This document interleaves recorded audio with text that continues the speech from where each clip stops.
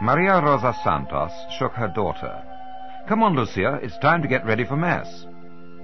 As her mother left the room, Lucia forced her way back into consciousness, tossed back the covers, and climbed out of bed. Although not yet 9 years old, she was a big girl, rather on the plain side, with heavy features, but her lively personality and beautiful smile more than compensated for this. Now in the kitchen, she washed her face and dressed, and then, with her mother, left the house to cover the well-trodden tracks which led to nearby Fatima. Here in the parish church, they attended the shepherd's mass. When this was over, they hurried home. While Lucia changed from her Sunday best clothes into a peasant smock, Maria Rosa, not wishing to waken the other members of her family, quietly rekindled the fire and prepared her daughter's breakfast. This was eaten in silence. With the frugal meal over, Lucia kissed her mother, took the bag containing a packed lunch, went to the pen, and let out their sheep, and then set off for the day. Awaiting her by the village pond with their own sheep were her 2 cousins, Francisco Mato, who was almost 8 years old, and his 6-year-old sister, Jacinta. They made an attractive pair, slight but sturdy, with fair complexions and hair to match, and small, even features. Jacinta, quite unlike Lucia, was the prettiest of creatures, and the essence of daintiness. But she was the baby of the family, and this meant that she was spoiled to distraction. Everyone gave in to her. Now here she was at the Barreiro Pond, having succeeded yet again in getting her own way. For only the previous evening her parents, Olympia and Manuel Mato, had given in to her cajoling and agreed to let her and Francisco go to the pastures with their cousin. "Oh, you managed to get up, then?" Lucia greeted them. Francisco yawned sleepily. "I can't see why she wants to go out with sheep. It's almost the middle of the night." Jacinta took no notice and said, "Where are we going?" "The Sierra," Lucia answered. "That's where all my friends will be." Jacinta pouted. "Do we have to? I thought it would be just us 3. Anyway, I want to go to the Cabecho." Not wishing to become involved in an argument this early in the day, Lucia agreed, and led the way, very carefully guiding the sheep past the red, sandy, well-cultivated land until they came to an outcrop of rock known as Cabecho, and here they put their woolly charges to graze. The mist of this lovely May morning had now dispersed, and the children were content for a while just looking at the panorama. As well as their own village immediately below, they could see among a profusion of dark green trees the whitewashed houses of scattered hamlets, while on the other side was a piece of grassland called Valinos, and beyond this, in the distance, the church spire of Fatima. Over to their left, as far as the eye could see, stretched the rough shrubland of the Sierra, the main grazing area of the district. After a while, Francisco took from his pocket the flute which he always carried, and began playing a tune. The girls needed no prompting. Running to a clearing, they joined hands and danced. Around and round they whirled, and so they would have continued, had not the sheep strayed. Not at all happy at this interruption, Jacinta decided something would have to be done about it, especially as the days went by and their games of hide-and-seek and forfeits were continually brought to an abrupt end. Then she hit on the idea of giving the animals titbits, thus encouraging them to stay close by. But even with this problem solved, there were not enough hours in the day for her antics. Something had to suffer. It was their prayers. It was customary to say the rosary each day, and this they did after eating their lunch. This took time, that is, until Jacinta's ingenuity paid off again. By saying the first 2 words of each prayer, the rosary was over within minutes. They had only just finished praying in this fashion one day in early 1916, when a strong wind, which shook the olive trees, startled them. Looking in this direction, they saw a bright light. It was moving, and when it stopped in front of them, there stood the radiant figure of a youth. He was smiling. "Don't be afraid. I am the angel of peace. Pray with me." Then he prostrated himself on the ground. When the flabbergasted children had done the same, he continued, Repeat after me. My God, I believe, I adore, I hope, and I love you. I beg pardon for those who do not believe, do not adore, do not hope, and do not love you. He stood up and concluded, You must pray much. The hearts of Jesus and Mary are always attentive to you. Then he vanished.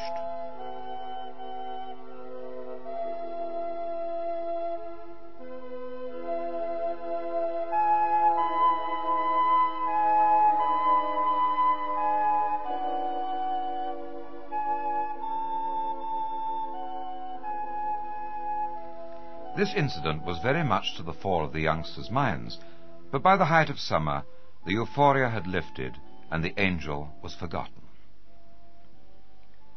During these long, hot summer months, the children brought their flocks home before midday and then took them out again in the cool of the evening, which meant that they had free afternoons. After a brief siesta, they always went to the well at the bottom of the Santos garden, where beneath the shady fruit trees they amused themselves. One afternoon they were playing a game called dibstones when an argument broke out between the two girls. Jacinta, as usual, was trying to get her own way. A reproving voice from behind them brought this to a halt. What are you doing? The children turned. It was the angel. Pray a great deal.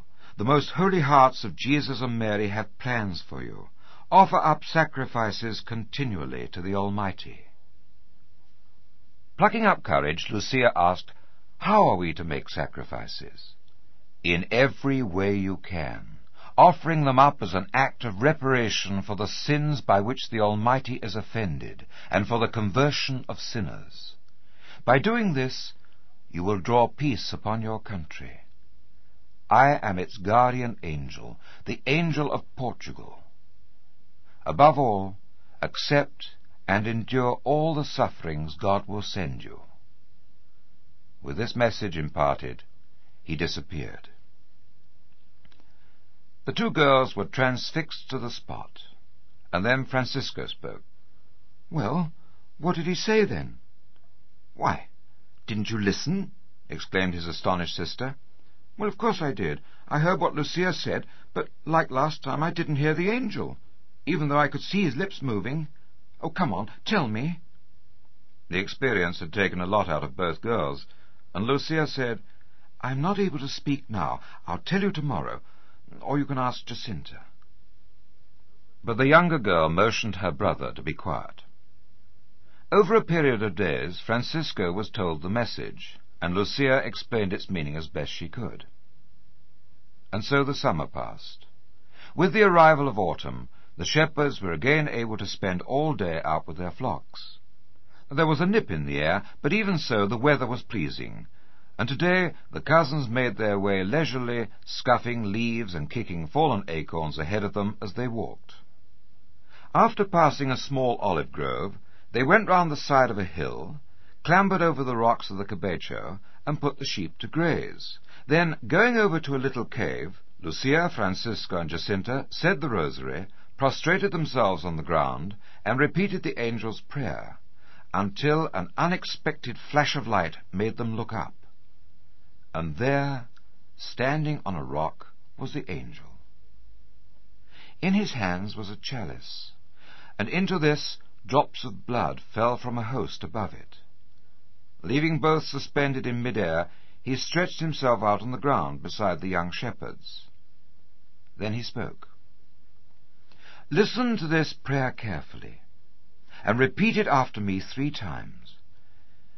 Most Holy Trinity, Father, Son, and Holy Spirit, I offer you the most precious body and blood, soul and divinity of Jesus Christ, present in all the tabernacles of the earth, in reparation for the outrages and indifferences with which he himself is offended.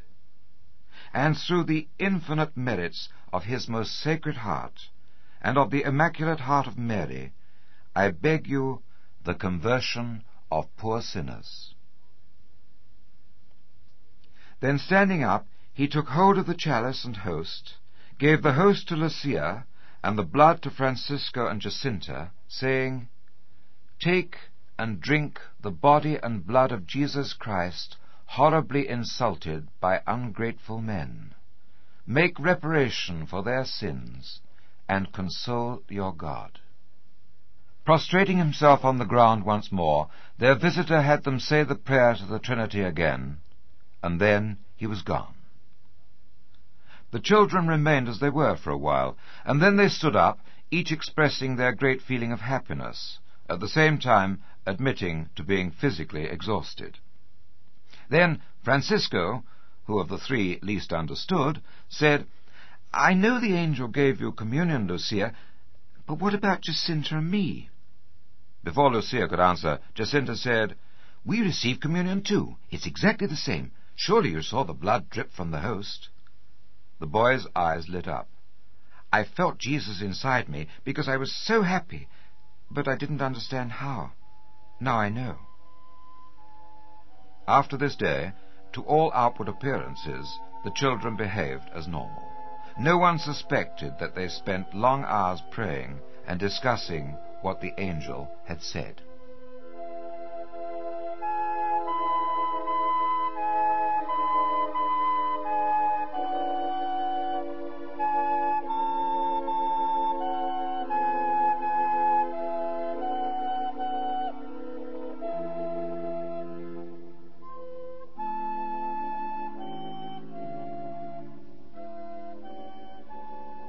Winter came and went, and the Sierra d'Air was now at its most beautiful.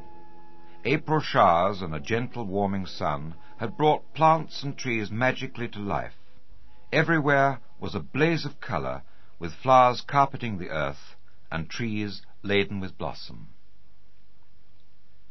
Today, Sunday the 13th of May, 1917, Lucia, Francisco, and Jacinta went slowly with their flocks across the Sierra, letting them graze on the way. It was about noon when they reached a large natural hollow called the Cova de Aria, a part of which belonged to Lucia's parents.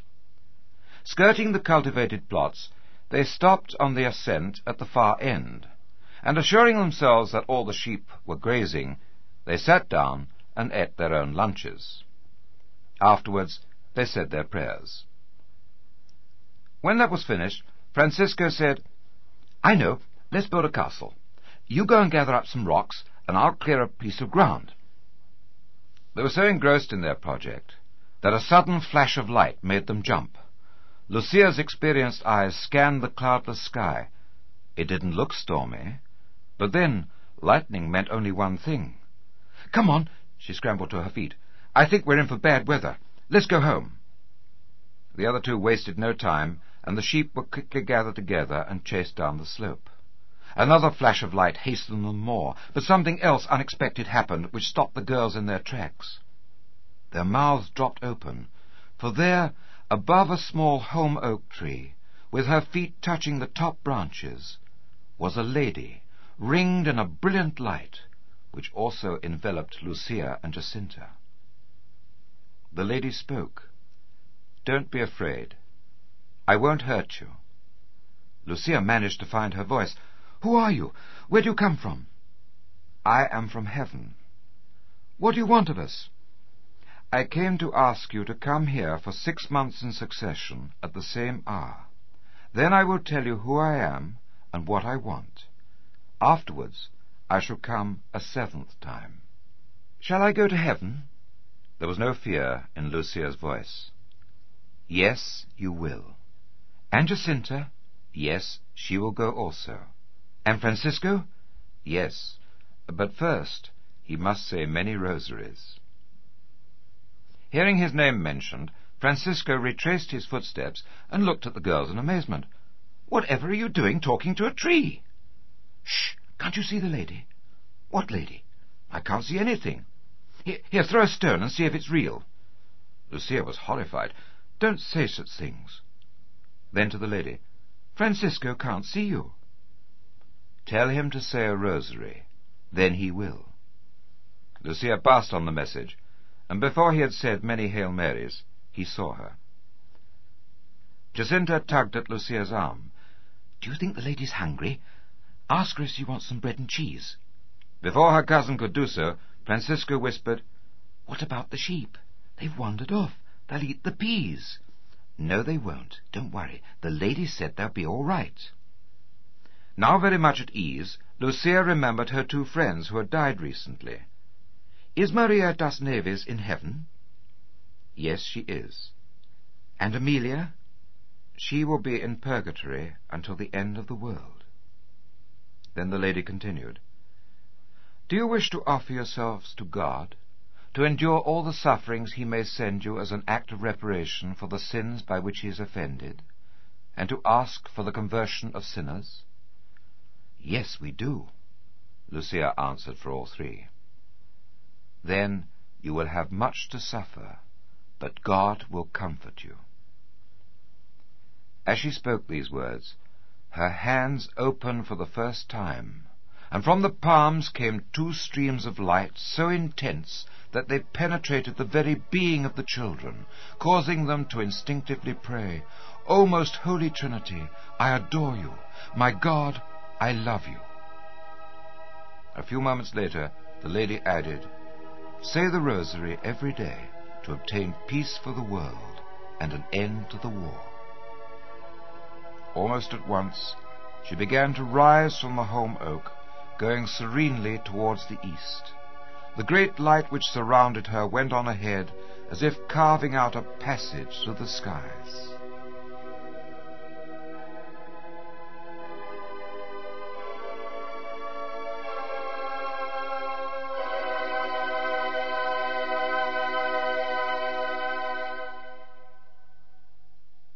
They stared until there was nothing more to see, and then all was quiet.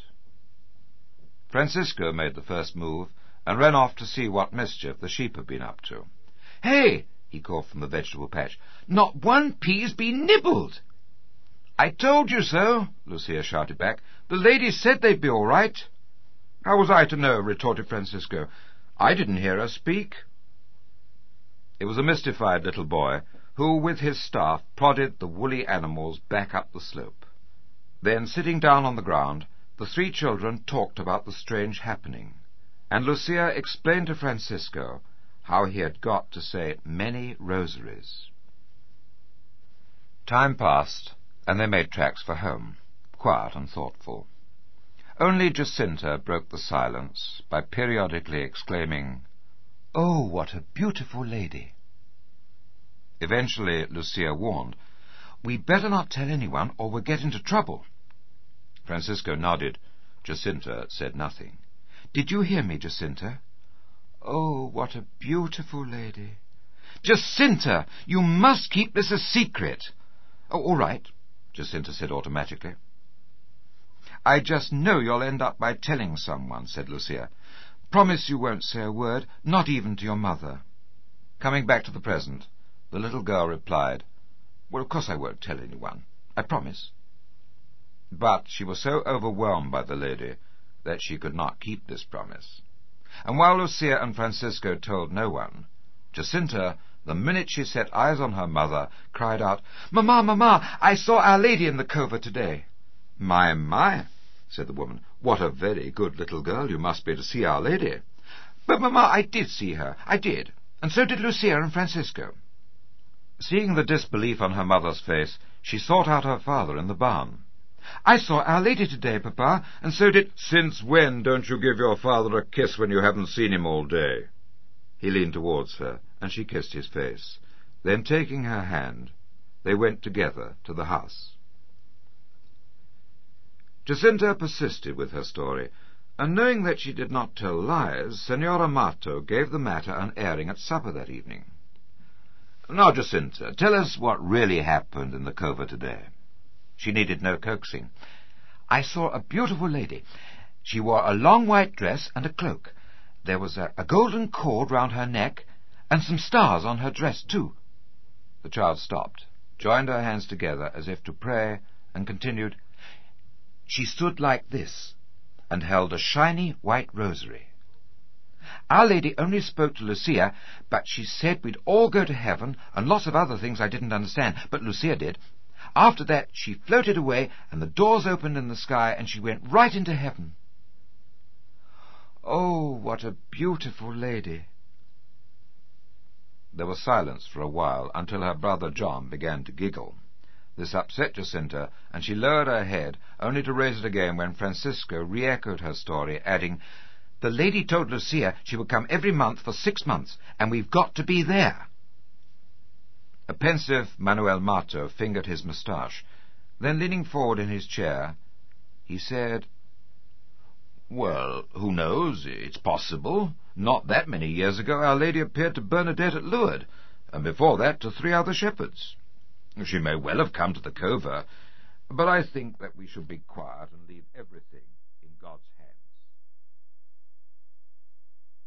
The first thing Francisco did the next morning was to inform Lucia of his sister's wagging tongue. "I knew you'd tell, I just knew you would," Lucia reproached the culprit. "It happened just as I thought." Jacinta burst into tears. "Oh, I couldn't help it. There was something inside me that stopped me from being quiet." "Oh, all right. Stop crying, but don't tell anyone what the lady told us." "But I already did." "Oh, no. What did you say?" "I said that the lady promised to take us to heaven. Oh, forgive me, please forgive me. I won't ever tell anyone again." As soon as they reached the pastures, Jacinta sat on a rock, quiet and pensive. "Come on, Jacinta. Aren't you going to play?" her cousin called. "No, I don't want to play today." "Why ever not?" "Because I'm thinking how that lady told us to say the rosary and make sacrifices for sinners. We'll have to say the Our Father and Hail Mary properly now." It was Lucia's turn to be quiet on the way home. She felt worried that the news might reach her mother's ears, which indeed it had, and for this the girl received the biggest telling-off of her young life. Much to the chagrin of Maria Rosa and other members of the Santos household, the affair did not end there. Tongues started to wag, and both parents and children met with ridicule. But what concerned her most of all was this talk of them going back to the covert again. She felt somewhat reassured when her sister-in-law said, "Oh, you don't really think those rascals will go to the covert, do you? Especially as June the 13th is St. Anthony's feast day. Had you forgotten? I can't imagine them missing all the fun. And all that extra food. Oh, you know how much Lucia and Jacinta love dancing." But this is exactly what they did do. At about 11 o'clock on June the 13th, accompanied by a few friends and some men and women who had also decided to forego the feast, Lucia, Francisco, and Jacinta went to the Cova da Iria. As the sun neared its zenith, Lucia said, "It's almost time now. We must say the rosary." This everyone did, and hardly had they finished when the first flash came, followed by a slowly approaching light. Lucia, Francisco, and Jacinta saw the lady immediately, just as she was in May, above the holm oak. Lucia spoke. "Senora, what do you want of me?" "I want you to come here on the 13th day of the coming month, and to recite the rosary every day, and add after each decade, 'O my Jesus, forgive us our sins, save us from the fires of hell, lead all souls to heaven, especially those in most need.' I want you to learn to read. Later, I will tell you what else I want." Lucia then asked for a favor that a sick person she knew might be cured. "If he is converted, he will be cured during the year," replied the lady. "I should like you to take us to heaven," Lucia then said. "Yes, Jacinta and Francisco I will take soon, but you must remain here some time longer. Jesus wishes to make use of your services to make me known and loved. He wishes to have devotion to my Immaculate Heart established in the world." "Have I got to stay here by myself?" Lucia felt sad at the thought of her 2 cousins going without her. "No, daughter. Do you suffer a great deal? Don't be discouraged. I'll never forsake you. My Immaculate Heart will be your refuge and the road that will lead you to God." With these words, the lady opened her hands. An intense light permeated them. In them they could see themselves. Jacinta and Francisco were in the rays ascending to heaven, while Lucia was in those spreading over the earth. Before the palm of the lady's right hand was a heart encircled by thorns. This the children understood to be Mary's Immaculate Heart, injured by sins. The vision ended, and Lucia cried out, "It's all over! Look, there she goes!" Eyes turned in the direction of a small white cloud which floated away until out of sight. "That's it," said Lucia. "She's gone into heaven. The doors have closed up." Though none but the 3 little shepherds had seen the lady, the holm oak's top branches were slightly bent, as if someone had been standing on them, and this caused the group of people to surge forward. Excitedly they picked leaves and twigs for souvenirs. They stopped at Lucia's request, and all returned to Fatima.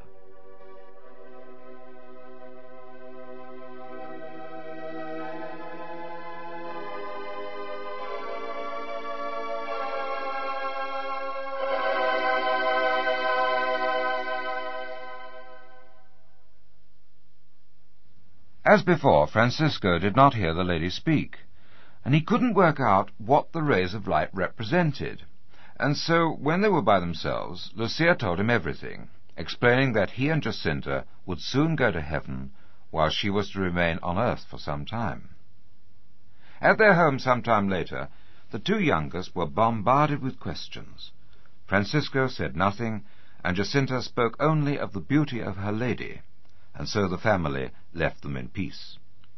At Lucia's home it was different. Her mother was so angry because her daughter had gone to the cova that she gave her a good hiding and shouted at her, "If you don't put those people right by confessing you lied, I'll lock you up in a room where you won't even see the sunlight." The frightened girl got into bed that night and hid beneath the blankets. She just could not understand her family's attitude. They used to show her so much love and affection. One morning, some days after this, Lucia woke screaming. The nightmare had been so vivid that she could recall every detail. The devil had been laughing at having deceived her, and tried to drive her into hell. Seeing herself in his claws, she called for Our Lady to help, but it was her mother who came hurrying to find out the trouble. Her daughter's vague answer satisfied the woman, and she went back to bed. This was the culmination of days of doubt and torment, following an interview with their parish priest, Father Ferreira, who had summoned Senora Santos and her daughter to his presbytery. "Usually," he said, "when such things happen, our Lord tells these people to go and tell their spiritual directors everything, even sends messages. But you hide as much as you can. Say the rosary. That's all I can get out of you. We do that anyway. Now, you look here. You be very careful. It's quite possible that this is a trick of the devil. Anyway, go now. The future will tell us." These words made such an impression on Lucia's mind, and with the unending mockery and malice from family and villagers alike, her depression deepened. So much so that she doubted the apparitions, lost all inclination for making sacrifices, and was even on the point of confessing that she had lied, when her cousins intervened. "You mustn't say you lied, because that would be a lie, and to lie is sinful," said Francisco. "Oh, Lucia, it's not the devil," Jacinta insisted. "He's so ugly and lives under the ground in hell. That lady is so beautiful, and we saw her go into heaven." Nevertheless, Lucia's doubts persisted, and on the eve of July the 13th she told the 2 quite firmly that she would not be going to the cova in case it was the devil.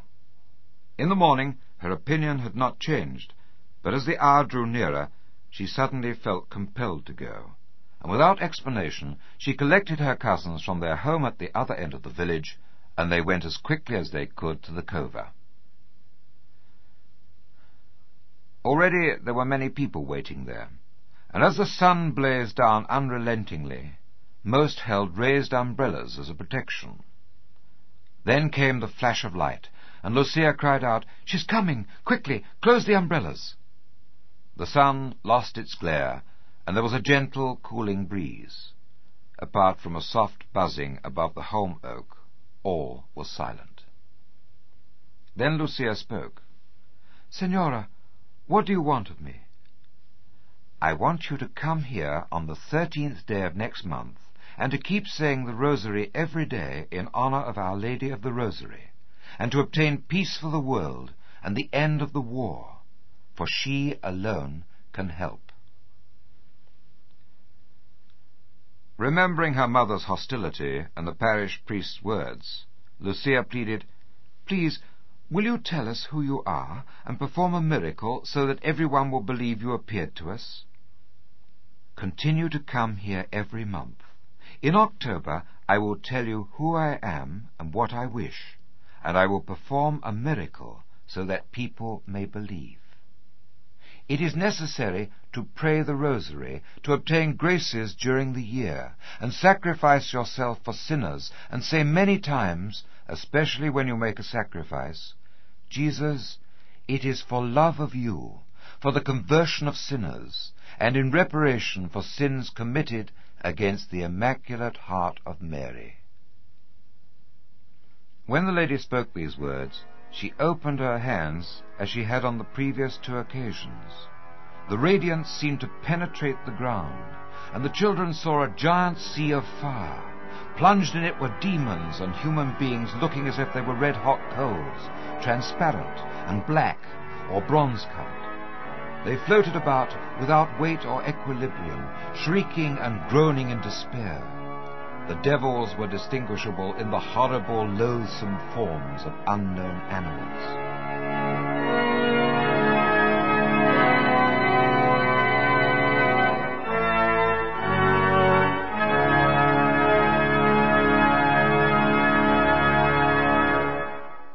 The children were horrified and raised their eyes appealingly to the lady. With tenderness and sadness she said, "You saw hell, where the souls of poor sinners go. To save them, God wants to establish in the world devotion to my Immaculate Heart. If people only do as I ask, many souls will be saved, and there will be peace. This war is going to end, but if people do not stop offending God, an even worse war will break out in the reign of Pius XI. When you see an unknown illumination in the night sky, know that this is the great sign God gives you that He is going to punish the world for its crimes by means of war, hunger, and persecutions of the Church and of the Holy Father. To prevent this, I will come to ask for the consecration of Russia to my Immaculate Heart, and the communion of reparation on the first Saturdays. If they listen to my requests, Russia will be converted, and there will be peace. If not, she will scatter her errors throughout the world, provoking wars and persecutions of the Church. The good will be martyred, the Holy Father will have much to suffer, and various nations will be annihilated. In the end, my Immaculate Heart will triumph. The Holy Father will consecrate Russia to me, and it will be converted, and a certain period of peace granted to the world. In Portugal, the faith will always be kept. Tell no one. Francisco? Yes, you may tell him. When you say the Rosary, remember to add after each mystery, O my Jesus, forgive us our sins, save us from the fires of hell, lead all souls to heaven, especially those in most need. Do you want anything else of me? Lucia asked. No, today I desire nothing more. The visitation ended, and as usual, the lady began to rise towards the east.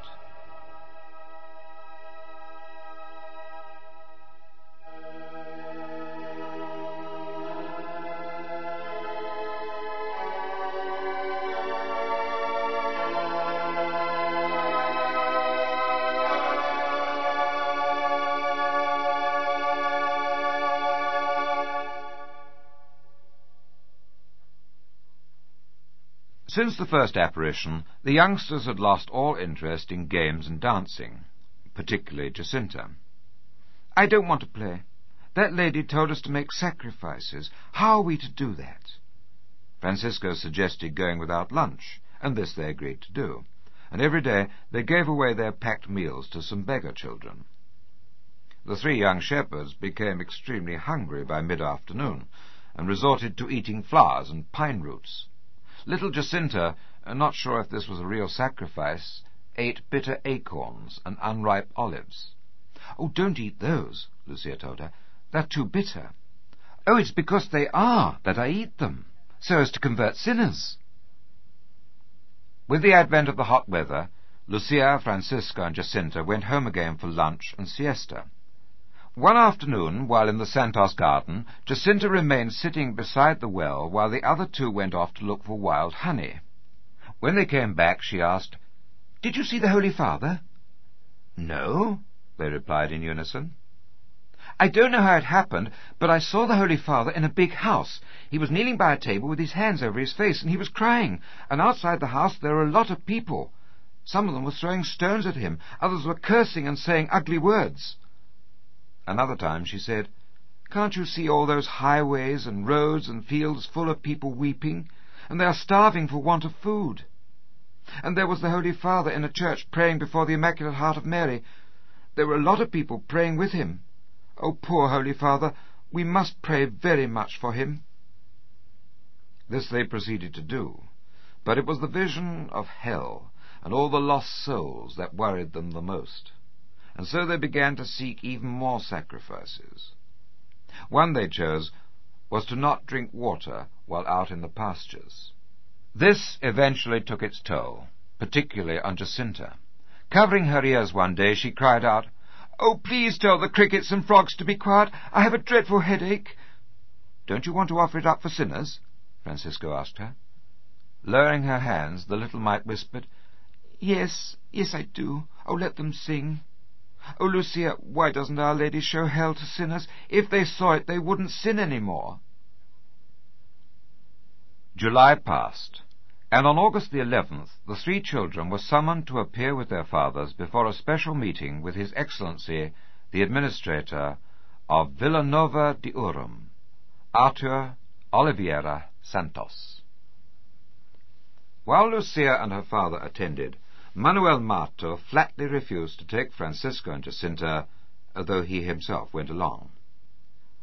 During this meeting, Lucia was subjected to a long and painful interrogation, but the only thing the administrator got out of her was that the lady had told them to say the rosary every day. What the lady had said, "Tell no one," she would not divulge. 2 days later, on the 13th of August, Lucia was in her own home, surrounded on all sides by some of the pilgrims who had converged on Aljustral. They fired questions at her and begged for petitions to be put before the lady. All this stopped when she was ordered to go at once with her father to the Mato house. Awaiting them was Artur Oliveira Santos. Lucia flinched on seeing her interrogator so soon again, but bravely she stood beside Francisco and Jacinta, who were with him. "Ah," he smiled, "now I have the three of you together, and you can tell me what happened at the Cova da Iria." They told him. Yes, I know. You say you saw a lady. But there's some talk about other things, some secret. What is it?" The cousins looked at the floor. "Oh, come now, surely you can tell me. I won't tell anyone." All was still, and the smile left his face. "You've got to tell me this secret, and promise not to go to the Cova again." Receiving no reply, he was unable to control himself any longer, and jumping to his feet, he called their fathers. "I'm sick of these brats of yours. They refuse to answer me. Let's see if they'll talk to the padre. Go on, off with you, to the presbytery. And you needn't think you're going to get out of it. I'm coming too." The unexpected party surprised the parish priest, but at the administrator's instigation he carried out a cross-examination. Time passed, and Lucia, Francisco, and Jacinta, fearing that they would be late for their appointment, became increasingly more agitated. for they knew that the road would be overflowing with pilgrims, which would delay their journey even more. The administrator, who had been standing by listening, suddenly stopped the priest's questioning. With a change of attitude, he turned to the children and said, "Come, I'll take you to the cove myself, so you won't be late after all. My carriage is waiting by the presbytery steps." The little ones shook their heads and moved away from him, but Lucia's father insisted, and so all three went to the carriage, where they were driven at great speed across the church square towards the Cova da Iria. Suddenly, the man cracked his whip, changed direction, and made for Urim. "This isn't the way, senor," Lucia cried out. "You've taken the wrong road." "Senor, senor!" Francisco tugged at their captor's sleeve. "Be quiet, all of you!" And taking one hand from the reins, he tossed over a blanket. "Here, cover yourselves with this. Heads as well. I don't want people to see you." On arrival at Urim, Artur Oliveira Santos went directly to his house and locked them in a room, where they remained except for periodic questioning. His kindly wife supplied them with food. Night passed, and the interrogation began again. But by mid-morning the administrator was no further advanced, and so he had them transferred to the courthouse, where an elderly lady tried to win their confidence to extract the secret. When this failed, they were bribed with money, then threatened with death. The woman learned nothing, and the administrator took over again. Putting on a false smile, he said, "Now come along, you kept this up long enough. Tell me the secret, and let's be done with it." "No, we can't," Lucia answered. "The lady told us not to tell anyone." "Tell me, then I promise to let you play with my own children out in the sunshine." The children stood looking at the pattern the sun made on the floor, but said nothing. "Tell me your secret, or I'll have you killed in a horrible way." This was met with silence. "Tell me, or I'll throw you in jail." True to his word, he did just that, but not before one more final attempt. The children answered his questions politely, but they would not disclose the secret. "That's it. I've tried to be kind to you, to make you see sense, but you won't. So now to jail with you. I'm going to have you boiled in oil." They were led from his office across the main hall. A heavy wooden door was unlocked, and they were pushed into a cell. It was quite large, with rough walls and a stone floor, and two heavily barred windows looked out onto the street. The only furniture consisted of a few bunk beds, wooden benches, and in a corner, overflowing buckets. The stench was nauseating. Stale sweat, unwashed bodies, and unemptied buckets coupled with overcrowding and the heat of the day. As the door closed behind them, Jacinta began crying. "I want my mamma. Oh, why don't our parents come? We're going to die without seeing them." The tears streamed down her face. Lucia and Francisco, who had had the same thoughts, sadly shook their heads.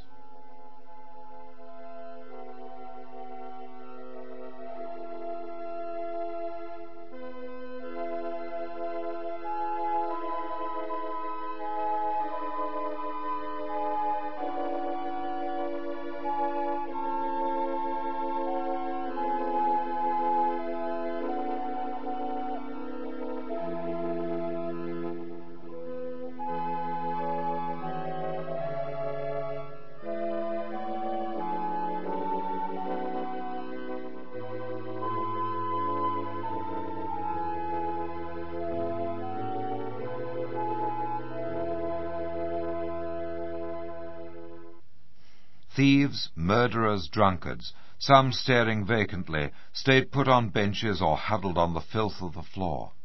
Others surged forward to peer curiously at the new intake. Well, what do we hear? Babes in arms? They're starting very early these days." "What are you doing here?" a tough-looking character who seemed to be the leader asked roughly. "Oh, senor," Lucia cried out, "we're going to be killed because we won't tell the secret." "Secret? What secret?" "The lady who visits us said we must tell no one." "Ah," a voice came from behind. "These must be the seers of Fatima we've heard so much about." At the mention of Fatima, Jacinta's tears began to flow again, and she said, "I don't mind dying, because Our Lady will come for me, but I want to see Mamma first." Why don't you tell that pig what he wants to know and get out of here? "Oh, no, senor," said Lucia. "We'd rather die." The children were so distressed that one of the men began playing a small concertina, and others sang. Trying still further to cheer them up, 3 men took a child each and danced. Jacinta was so tiny she had to be carried in the arms of her partner. Suddenly she remembered the lady. Please put me down, senor. I don't want to dance." The man did as she asked, and standing once more, Jacinta took from around her neck a medal, and had the man hang it from a nail on the wall. Then she knelt down. Lucia and Francisco also left their partners and joined her, where, oblivious to all, they said the rosary. On and on they chanted, until gradually voices lowered, and the music became softer, until it stopped altogether. Heads turned towards the kneeling figures. Some of the prisoners felt highly embarrassed and looked away again, but into many others came an awareness. Knees unaccustomed to kneeling creaked as they met the stone floor. Lips which knew nothing but blasphemy stumbled over long-forgotten prayers, and the murmur grew until almost all were praying. Later that afternoon the heavy door swung open, and in came the guard. "It's time now. The oil is ready for you. We've had it boiling now for over an hour." He grabbed Jacinta by the arm and led her from the cell, and though the little girl was convinced that death awaited her, she did not murmur. Looking at his cousin, Francisco smiled and said, "Oh, Lucia, they're going to kill us now. That means we'll be in heaven sooner than we thought. Won't that be wonderful? We're so lucky." Meanwhile his sister was being questioned by the administrator, but she would not answer him, so he ordered the guard to take her away. Francisco was next, but he too refused to save his skin by telling the secret. Lucia's turn came, and as she left the cell, there was hardly a dry eye among those prisoners who remained. She was taken to the office, and there she related the account of the visions. But Artur Oliveira Santos paid no attention. He wanted to know only one thing, the secret. But Lucia would not tell him. And so once again, in the hands of the guard, she was marched off. Just along the corridor, he flung open a door and pushed her into a room, and there she found Francisco and Jacinta very much alive. Finally, their persecutor was forced to admit defeat, and fearing reprisals if he kept the children any longer, he drove them back on August the 15th to the presbytery, from where he had abducted them. Life returned to normal, and the young shepherds resumed their duties. On Sunday the 19th of August, Lucia, Francisco, and Jacinta went to the little village of Moita and had lunch with friends. After this, they returned home to take out the flocks. Olympia Mato, deciding to keep Jacinta in, sent John out with Lucia and Francisco. As the time was getting on, they decided to go to nearby Velinos.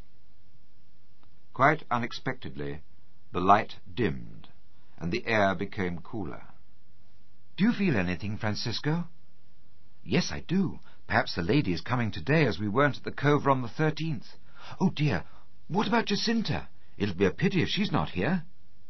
"John," Lucia turned to her cousin, "please will you go and get Jacinta? She'll be so sad if she misses her lady." "No, I'm not going. I want to see her too." "Oh, please," Francisco pleaded with his brother. "Look, if you're run, you'll both be back in time." Still he refused. There was a flash of light, and Lucia became anxious, and pushing 2 coins into his hand, said, "Here, take these. There'll be 2 more when you get back." John needed no more persuading, and in a short space of time he returned with his sister. Hardly had they all knelt down when the lady showed herself, as always, above a small tree. "What do you want of me, Senora?" Lucia asked. "I want you to continue going to the Cova da Iria on the 13th day of the month, and to keep saying the rosary every day." Then Lucia told her how so many people disbelieved, and asked the lady for a miracle, so that everyone would know that they told the truth. "In October I shall perform a miracle, so that all may believe." What do you want done with the money the people leave at the cover? Lucia then asked. Tell them to make 2 of those portable stands that are used to carry statues in procession. You hold one with Jacinta and 2 other girls. You must all be dressed in white. Francisco is to carry the other one with 3 boys. They too must wear white. Any more money given is to be used for Our Lady of the Rosary's feast day, and what money remains is to go towards the chapel which is going to be built. Lucia then told the lady all about the intentions she'd been asked, especially the sick. Yes, I will cure some within the year, was the answer. And then the lady said very sadly, Pray a great deal, and make many sacrifices for sinners. So many souls go to hell because they have no one to pray for them. With these, her final words on this day, she began to rise, going away very slowly.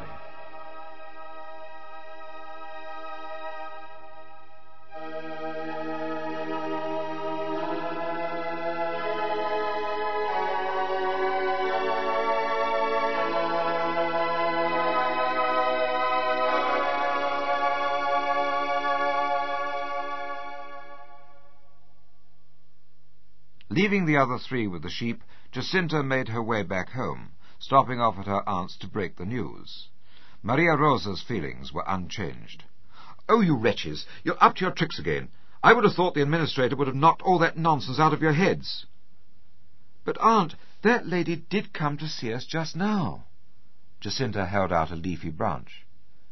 Look, I picked this from the tree she stood on. Taking it from the child, Maria Rosa examined it and sniffed. She frowned and then sniffed again. "This is a very unusual perfume. What is it?" Then, handing the branch to the others who were in the room, she said, "What do you make of it? It's only a piece of holm oak, yet the smell is beautiful." They were all amazed at the sweet fragrance, but no one could put a name to it. Retrieving her treasured possession, Jacinta left her aunt's house and hurried home to show her father. He was late in coming in, however, and although the perfume had faded, he never doubted that the lady had once more appeared. During the weeks which followed, other people with anti-Catholic sympathies joined Artur Oliveira Santos in his attempts to discredit the Fatima apparitions. Abusive articles were printed, and leaflets decrying them as some Jesuitical hoax were distributed, and meetings inciting the public to action were arranged. But far from having an adverse effect, the hostile publicity had in fact been the means of spreading news of the apparitions throughout Portugal, and on September the 13th, 30,000 pilgrims swarmed into Fatima. The path leading from Aljustrel to the Cova was crowded as the 2 girls, wearing blue dresses and white veils, set out with Francisco, and had it not been for some stalwart bystanders clearing a passageway, it is doubtful if they would ever have reached their destination. An area near the holm oak had been cleared, and the children knelt, and Lucia began praying. With the familiar flash came cries of joy from those looking on, and many sprang to their feet and pointed towards a brilliant globe of light above them. As usual, the sun dimmed, and the air became cooler. Lucia spoke. "What do you want of me?" "Continue to say the Rosary to bring about the end of the war. In October, our Lord will come also, and Our Lady of Sorrows, and Our Lady of Mount Carmel. St. Joseph and the child Jesus will bless the world. God is very pleased with your sacrifices." "They have begged me to ask you many things," said Lucia. "The cure of some sick persons, a deaf-mute." "Yes, some I will cure, others not." "The people would like a chapel built here." "Use half the money that has been donated for the Lady of the Rosary feast day celebrations. The other half you can use to build a chapel." "So many say I'm a liar. and they want to kill me. In October, I shall perform a miracle, so that all may believe. It was over. Slowly, the lady ascended.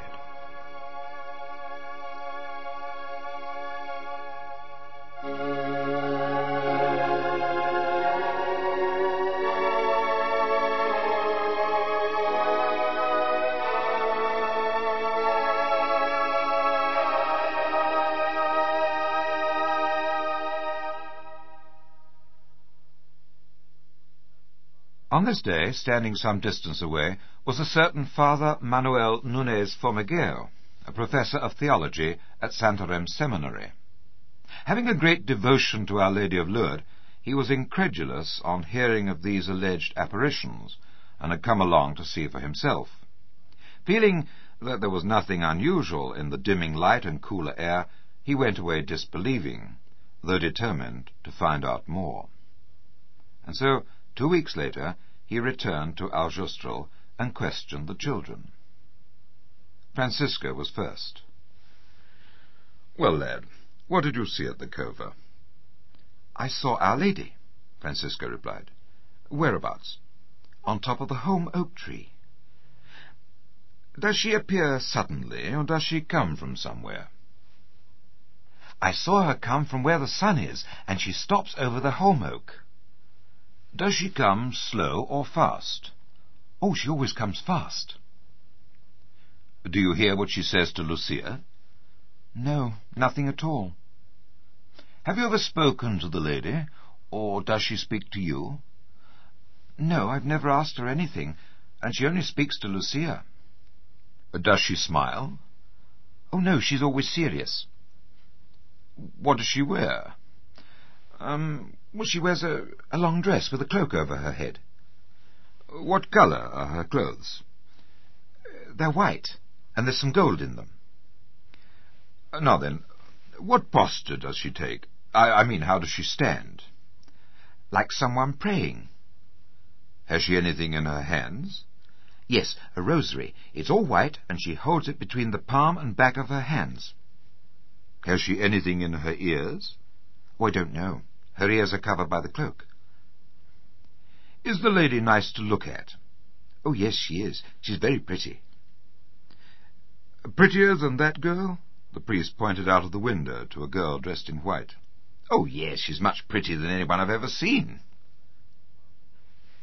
Jacinta was also questioned by Father Formiguero, and her answers were much the same as those her brother had given.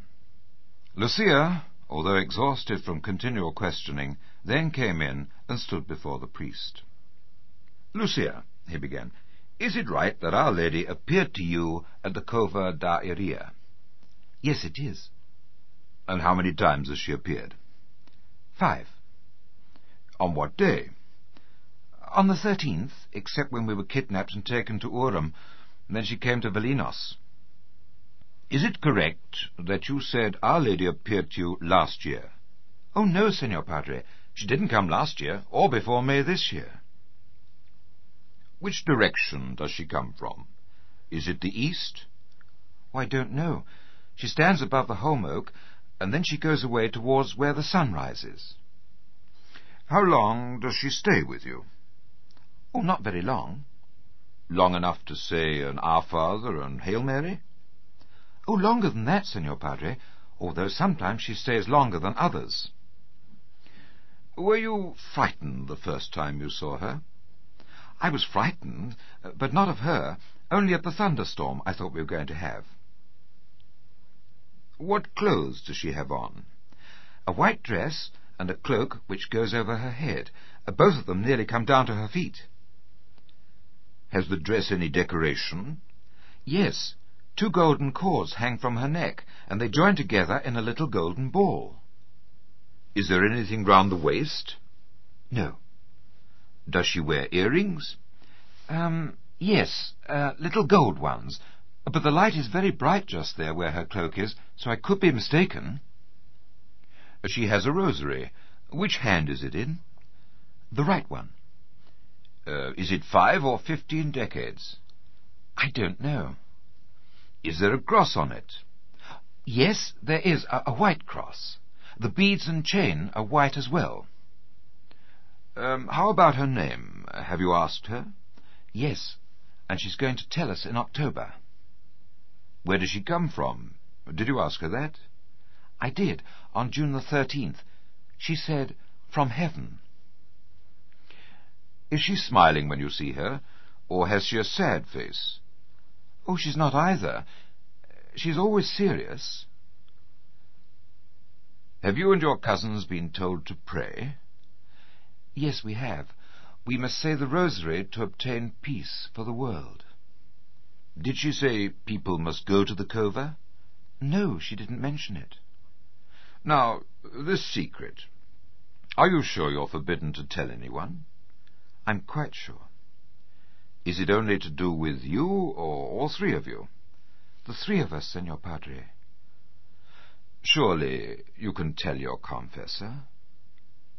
The girl remained silent, and the priest left the matter alone. Is it right that the lady told you to learn to read? Yes, she told me that when she appeared the second time. But I understood that she's going to take you to heaven soon. In that case, it's not worth it. I've never told anyone she's going to take me to heaven soon, so it's untrue. How about the money people leave at the Holm Oak? It's to be used for bringing devotion to Our Lady of the Rosary. The rest is for a chapel. Where is this chapel to be? I don't know. She never said. Are you pleased that Our Lady appeared to you? Oh, yes, I am, Senor Padre. Is Our Lady coming to see you on the 13th again? Yes, so is St. Joseph and the infant Jesus. They're going to bless the world, and soon there'll be peace. What else did she say? She said that in October she'll perform a miracle, so that people will believe she appeared to us. Were you taught any prayers? Yes, she told us to say at the end of each rosary decade, O my Jesus, forgive us our sins, save us from the fires of hell, lead all souls to heaven, especially those in most need.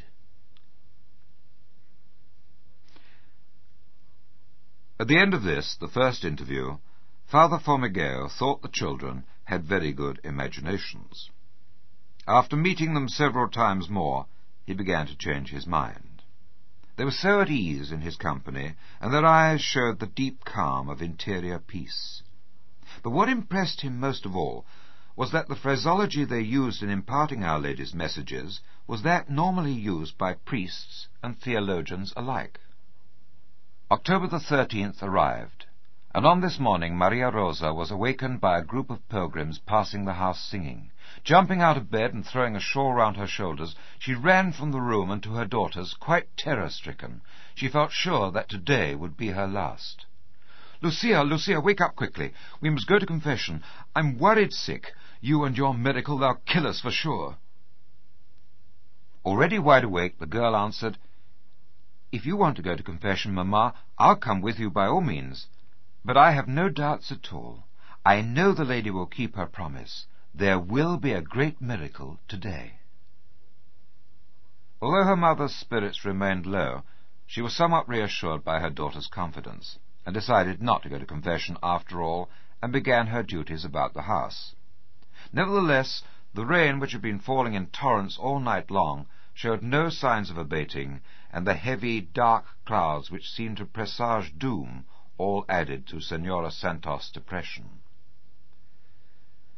With unending interruptions by well-wishers, the morning passed quickly, and Lucia, wearing the same outfit as the previous month, left the house accompanied for the first time by her father and mother. They called for the Matos, and then both families battled through the crowds to the cova. Here there was no delay. The children knelt, and Lucia called out, "Put down your umbrellas. We must say the rosary." Unmindful of the pouring rain, they obeyed her. Shortly afterwards came the familiar flash of light. The lady was present. "What do you want of me?" asked Lucia. "I want you to tell them to build a chapel here in my honor. I am the Lady of the Rosary." Let them continue to say the rosary every day. The war is going to end with the soldiers returning soon to their homes. I have many favours to ask you, Lucia then said. The cure of sick persons, the conversion of some sinners, and other things. Some, yes. Others, no. It is necessary that they amend their lives and ask pardon for their sins. Let them offend our Lord no more, for he is already much offended. Then, opening her hands, she let the light emerging from them shine upwards towards the sun. Slowly she rose in its direction. "Look at the sun!" Lucia cried out. There the three children saw a vision of St. Joseph holding the child Jesus, and Our Lady dressed in white with a blue cloak. St. Joseph and the child Jesus blessed the world by making the sign of the cross. After this vision came another. Our Lord, now as a man, appeared, accompanied by his mother as Our Lady of Sorrows. This vision vanished, to be replaced by one of Our Lady of Mount Carmel. Though none but the children saw these revelations, everyone stared at the sun, which like a great colossus had wrenched apart the rain-laden clouds. Without warning, its clear-cut disk, radiant as lustrous pearl, began to rotate. Whirling at ever-increasing speed, explosions of different colours span off its circumference until it resembled a giant Catherine wheel, its hues reflecting dramatically on the earth below. When the light turned a jaundiced yellow, the sun, with great ferocity, shook itself off its axis, gyrating madly in a zigzag pattern, until, decreasing in momentum, it hovered tantalizingly before plunging towards the earth, increasing dramatically in size until the giant explosive fireball obliterated all else. Overcome with terror, people flung themselves down, begging God's mercy and forgiveness, quite convinced that the world was ending. Others said the Creed or Hail Mary. When it seemed that the planets would collide in one horrendous fiery cataclysm, the sun, as if drawn by some invisible magnet, was restored to its place in the firmament. People gasped at the prodigious spectacle of God's might. Men bared their heads in awe. Others lay on the ground which only seconds before had been flooded. Now, like their clothing, it was bone dry. The marvel ended, and everyone was alive. Laughter mingled with tears as they endeavoured to get near the three children. "What did Our Lady say? What did she say?" Lucia, in the protective arms of a man, gesticulated wildly, but with so many people clamouring and shouting, her words were lost.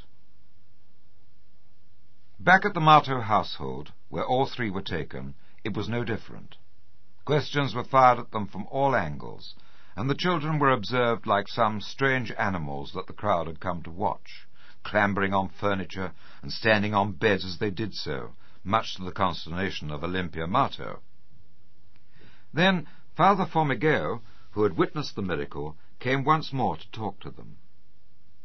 Eventually Lucia was taken home, but uninvited visitors followed in her wake and queued up to question her, until the child, completely exhausted, sank to the floor and fell fast asleep.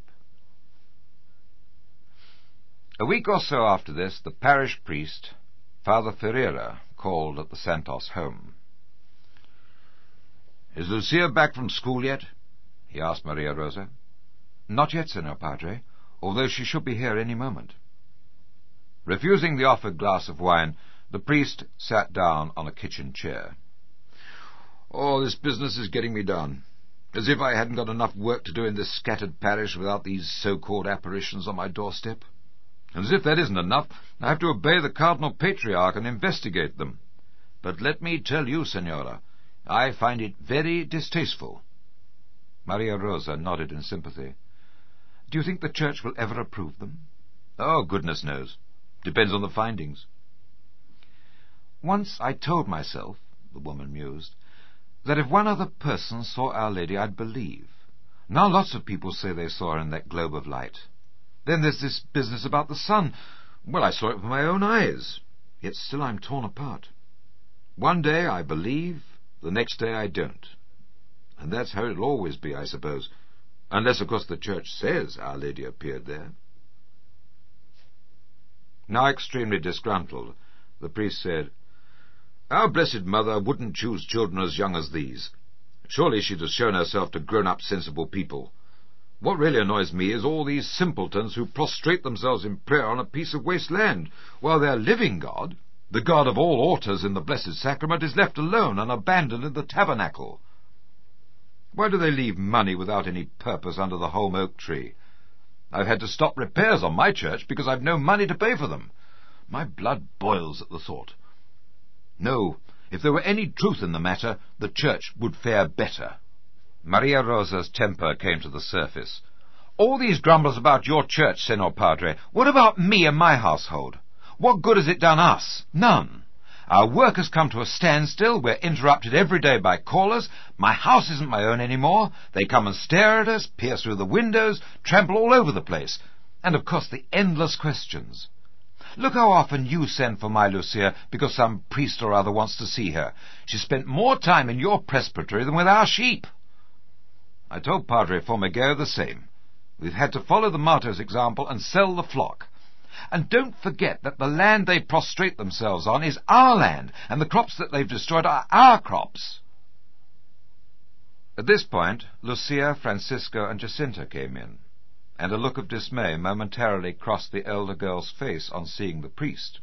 She knew that this meant more questions. Nevertheless, she greeted him politely and answered as she felt able. The weeks passed by, and the children went about their business. They prayed the rosary, made sacrifices, and in the little cave at Cabecho they knelt with foreheads touching the ground, repeating the angel's prayer. Lucia was carrying out Our Lady's command, and attended school, as did Francisco, although he was to be found in church more often than in his class. When taken to task over this, he said, "Oh, don't worry about that. It's not worth the bother learning to read if I'm going to heaven soon. I'd rather stay in church and keep our Lord company." One day a visitor to the village asked him, "What do you want to be when you grow up? Do you want to be a carpenter?" "No, ma'am." "How about a soldier?" "No." "A doctor? Wouldn't you like to be a good doctor and make people better?" "No, I wouldn't." "Ah, it's a priest then, isn't it? That's what you want to be." "No, ma'am, I don't want to be a priest. I don't want to be anything. I just want to die and go to heaven." Towards the end of the year 1918, the influenza epidemic which swept through Europe struck down the whole of the Marto household, with the exception of Manuel Marto. Recovery for Francisco and Jacinta was slow, particularly as their little bodies were already weakened by regular acts of mortification. After a few weeks in bed, brother and sister were allowed up for a while each day, and although still far from well, they continued to make sacrifices. One day, Lucia received an urgent message to go and see them at once. As soon as she arrived, Jacinta burst out, "Our Lady's been to see us. She's coming to fetch Francisco soon and take him to heaven." This news had made the boy very happy, which deceived his parents into believing that he was on the mend, and they even went so far as allowing him out for short walks. Except on one occasion, when he dragged himself painfully to the cova, his footsteps invariably led him to church, where he sat before the tabernacle. After one such walk, his father remarked, "Your eyes are bright, son. I can see you are improving all the time. We'll make a strong man out of you yet." "Oh, no, Papa. Our Lady is coming for me soon." Fast on the tail of these words came a relapse.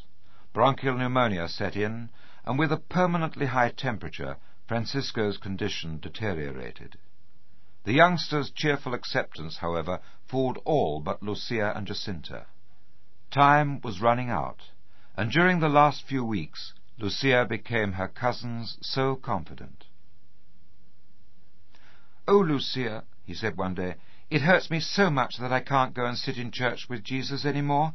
Please always remember to go in my place." Lucia looked at him. She recalled, "Do you remember when we were out in the pastures, and you used to go away and hide behind some brambles?" "Oh, yes, I do," said the boy. "I liked to pray by myself, because then I could think about our Lord, so sad because of all the sins." "Which do you prefer, Francisco, to console Jesus or to convert sinners so that they won't go to hell?" "I'd rather console Jesus first." Lucia put her arm around his shoulders. "Are you suffering a great deal?" "Yes, I am, but I suffer everything for our Lord and Our Lady." "Oh, Lucia, I do want to suffer more, but I feel very sick. Still, it won't be long before I'm in heaven." "Then you make sure you pray hard for sinners, and the Holy Father, and Jacinta, and me," said Lucia. "I think you'd better ask Jacinta. I'm sure to forget about it. I'll be too busy comforting Jesus and Mary." Francisco was right. He hadn't long to wait.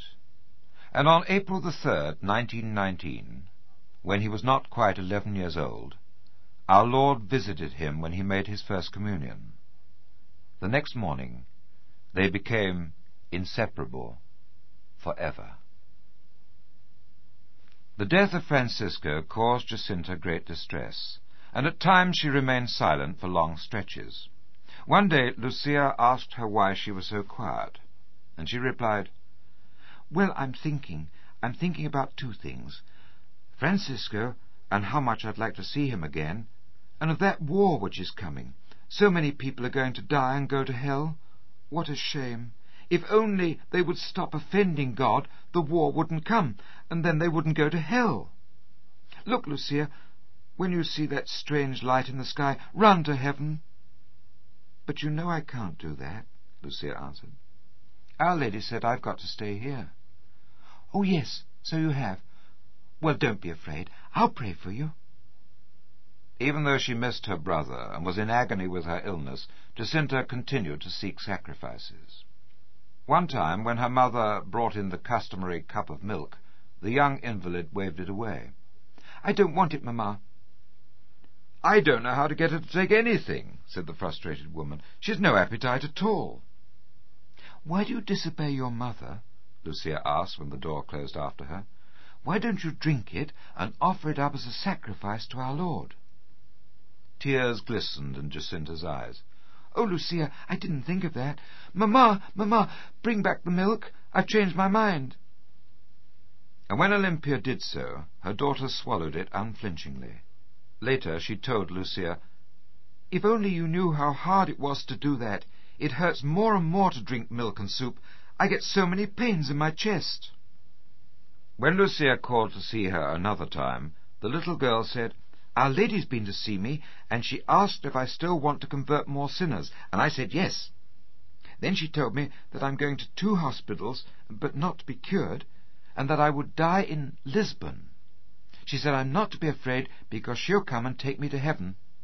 Dear Lucia, if only you could come with me. It's hard going without you." A tumour formed on her left lung, promptly followed by purulent pleurisy, and she was eventually taken to hospital at Urim, where she stayed for 2 months. The treatment received was ineffectual. The tumour broke, and she returned home with a large open wound in her left side, which discharged continuously. This needed washing out daily with a rubber syringe, which her untrained mother attended to. Jacinta suffered this daily dressing without a murmur. Influenza, tuberculosis, pleurisy, all gradually sapped Jacinta's strength. By winter she was nothing but skin and bones, and it was suggested that one final attempt be made to cure her. She was taken to the Estefania Hospital in Lisbon and operated on by an eminent children's specialist. Jacinta knew it was all in vain, but she bore it in silence, and then, in the end, she died all alone, just as Our Lady had predicted.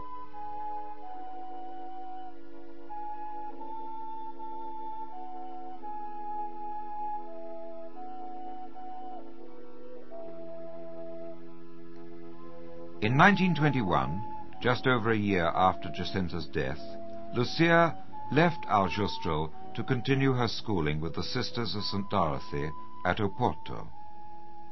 4 years later, with her education completed, she expressed the desire to become a nun, and so began her mission of staying on earth to spread devotion to the Immaculate Heart of Mary. In the convent at Pontevedra, Spain, she was privileged with another vision. Our Lady appeared, her heart encircled by thorns, the child Jesus at her side. She spoke, "Look, my daughter, at my heart pierced by the thorns of blasphemy and ingratitude. You at least console me. Make known to the world that I promise to assist at the hour of death with all the graces necessary for salvation those who on the first Saturdays of 5 consecutive months confess, receive Holy Communion, and say the Rosary, meditating for 15 minutes on the mysteries with the intention of offering me reparation." With the propagation of the devotion underway, Our Lady appeared to Sister Lucia again in 1929. "The moment has arrived. God wants the Holy Father and all the bishops of the world to consecrate Russia to my Immaculate Heart. He promises its conversion through this means." The consecration has never been effected, but a modified version was carried out by Pope Pius XII on October the 31st, 1942, when, on his own, he consecrated the world to Mary's Immaculate Heart with a special mention of Russia. Although our Lord did accept this to end World War II, it is not, according to Sister Lucia, as he wanted it. The bishops must join the Holy Father in making the consecration, though it is not necessary for them to be physically present in the same place with him. Why the delay, one might ask? Sister Lucia says it is part of a divine plan. When she asked our Lord why he would not convert Russia anyway, he told her, "Because I want the whole Church to acknowledge the consecration as a triumph of the Immaculate Heart of Mary, so that it may extend its cult and put devotion to this heart beside devotion to my Sacred Heart." It would seem, though, that it is not the popes who have failed Our Lady. Each succeeding one has endorsed the message. Our own Pope Paul VI, on May the 13th, 1967, took the unprecedented step of going to Fatima, where he participated in the Golden Jubilee Year celebrations. He said at the time, "I have come, like any other humble pilgrim, to pray for peace in the world, for communist countries and those who do not have freedom." He asked his listeners to heed Mary's warnings, to turn to God, renew and amend their lives as evil proliferates in the world because her requests are neglected. His Holiness finished by vowing publicly to pray the Rosary every day for peace and to do penance for sinners. And this is exactly what the Angel of Portugal told Lucia, Francisco, and Jacinta to do. Offer up prayer and sacrifices continually to the Almighty, he had said. How are we to do this? The children had asked. In every way you can, as an act of reparation for the sins by which the Almighty is offended, and for the conversion of sinners. And this they proceeded to do. The parties, festas, dancing, and rough-and-tumble games that they used to enjoy so much all seemed meaningless and empty. They were swept off their feet by love, and it bore them along relentlessly. Mary started them on the road when she got them to think of others, for the prayers and penances she asked for were not for themselves, and quite suddenly the whole world became their concern. Fatima is, after all, a love story, and the lives of the children of Fatima show us how valuable each moment of the day is, how prayers, works, sufferings, and joys, in fact, every moment of life can be offered up to God to help save the world. As one apostle of Fatima says, we must say our morning offering. By our offering of reparation to the Immaculate Heart of Mary, by that small but powerful prayer, every act we do becomes a sacrifice, because the word sacrifice means to make holy. Every act is a sacrifice because we've made it so by our morning offering. Every cup of coffee, tearing out our hair at the kids, doing a job well, the aggravations and irritations, in fact, all that we do gives the graces for the conversion of sinners. If we don't make the morning offering, then we've wasted the whole day as far as grace is concerned. We must bless ourselves, love Our Lady, say the Rosary daily, become daily communicants, visit our Lord in the Blessed Sacrament, make time to get away quietly on our own, even if it's only for 5 minutes, so as to clear our minds. But above all, we must stop offending God and amend our ways.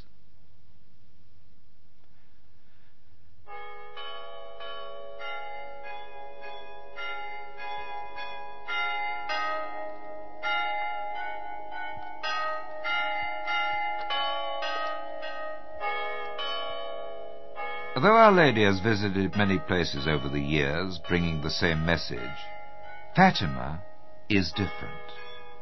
There's an urgency and seriousness about it to be found nowhere else.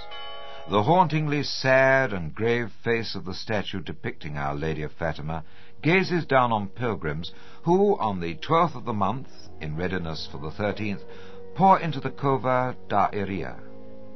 The majority are Portuguese, and they come on a journey which has taken anything up to a week. Stocky, hard-working peasants, footsore, travel-stained and weary. The men carry staffs in their hands and lead the way. Behind them come the women and children. The women mostly wear black clothing and carry on top of their heads an assortment of odd-shaped bundles which consist of blankets, cooking utensils, food, in fact, everything necessary for a journey. Almost all of the people are barefooted, and they all carry rosary beads and softly say the prayers as they go along.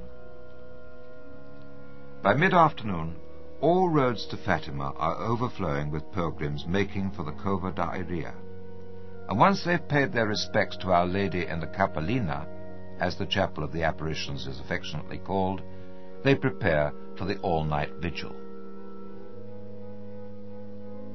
Beneath the trees surrounding the vast esplanade, they spread blankets.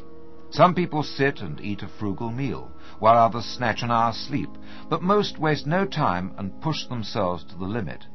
They go to confession, attend Mass, say the Rosary, and make the rugged stations of the cross. And they do penance. Down on their knees along the hard gravel-covered ground, they travel 3/4 of a mile from one end of the Cova to the Capellina, and even though backs are breaking and knees and toes grazed and bleeding, they keep on going. Very old people, too, are unwilling to give up, and they're helped towards their goal by their younger counterparts. This particular penitential act dates back to Lucia, who, when her mother was cured of an illness, kept her promise to Our Lady and walked across the Cova on her knees. Pilgrims carry out the act all day and throughout the evening until 11 p.m., when 30,000 or more people light candles and the torchlight procession begins. The beautiful basilica is illuminated, and voices ring out with a Fatima Ave Maria as the crowned statue of Our Lady is taken from the Capellina. Placed on a golden bier banked with pink and white carnations, it is carried shoulder high in procession round the Cova. The people follow behind. The procession ends when Our Lady's statue is taken back to the Capellina and placed on the site of the holm oak tree. Pilgrims then assemble before the large exterior altar for midnight Mass and exposition through till dawn. Then the various penitential exercises begin again. At 11 a.m., The atmosphere changes. Excitement fills the air. Our Lady is on the move again. Tiny tots, dressed up as angels and miniature Our Ladies, spread flower petals in her path until she comes to a rest on the left-hand side of the altar facing the people, where she remains for solemn high mass. All too soon it is over. A passage is forged through the crowds, and Our Lady is on her way back to the Capellina. Handkerchiefs form a sea of white, and pilgrims, men, women, and children, with tears streaming down their faces, wave farewell. Sadly, they sing the adieus. Dear Lady of the Rosary, our pilgrimage is almost at an end. With memories in our hearts, we leave you. With memories in our hearts, with memories and longings and gratitude and gladness and endings in sadness, because we must part. With Our Lady's statue back in its place until the following month, pilgrims depart in as quiet and orderly a fashion as they arrive. Yet even though the cova is almost deserted, its very bareness only accentuates a presence, and there is no mistaking that she is there, and one is reminded that it was here that one of the most prodigious miracles in history took place. For Mary came to Fatima as a powerful queen, compelling the attention of her children, and in turning to her, what she said to Lucia applies to us all. I will never forsake you. My Immaculate Heart will be your refuge and the road that will lead you to God.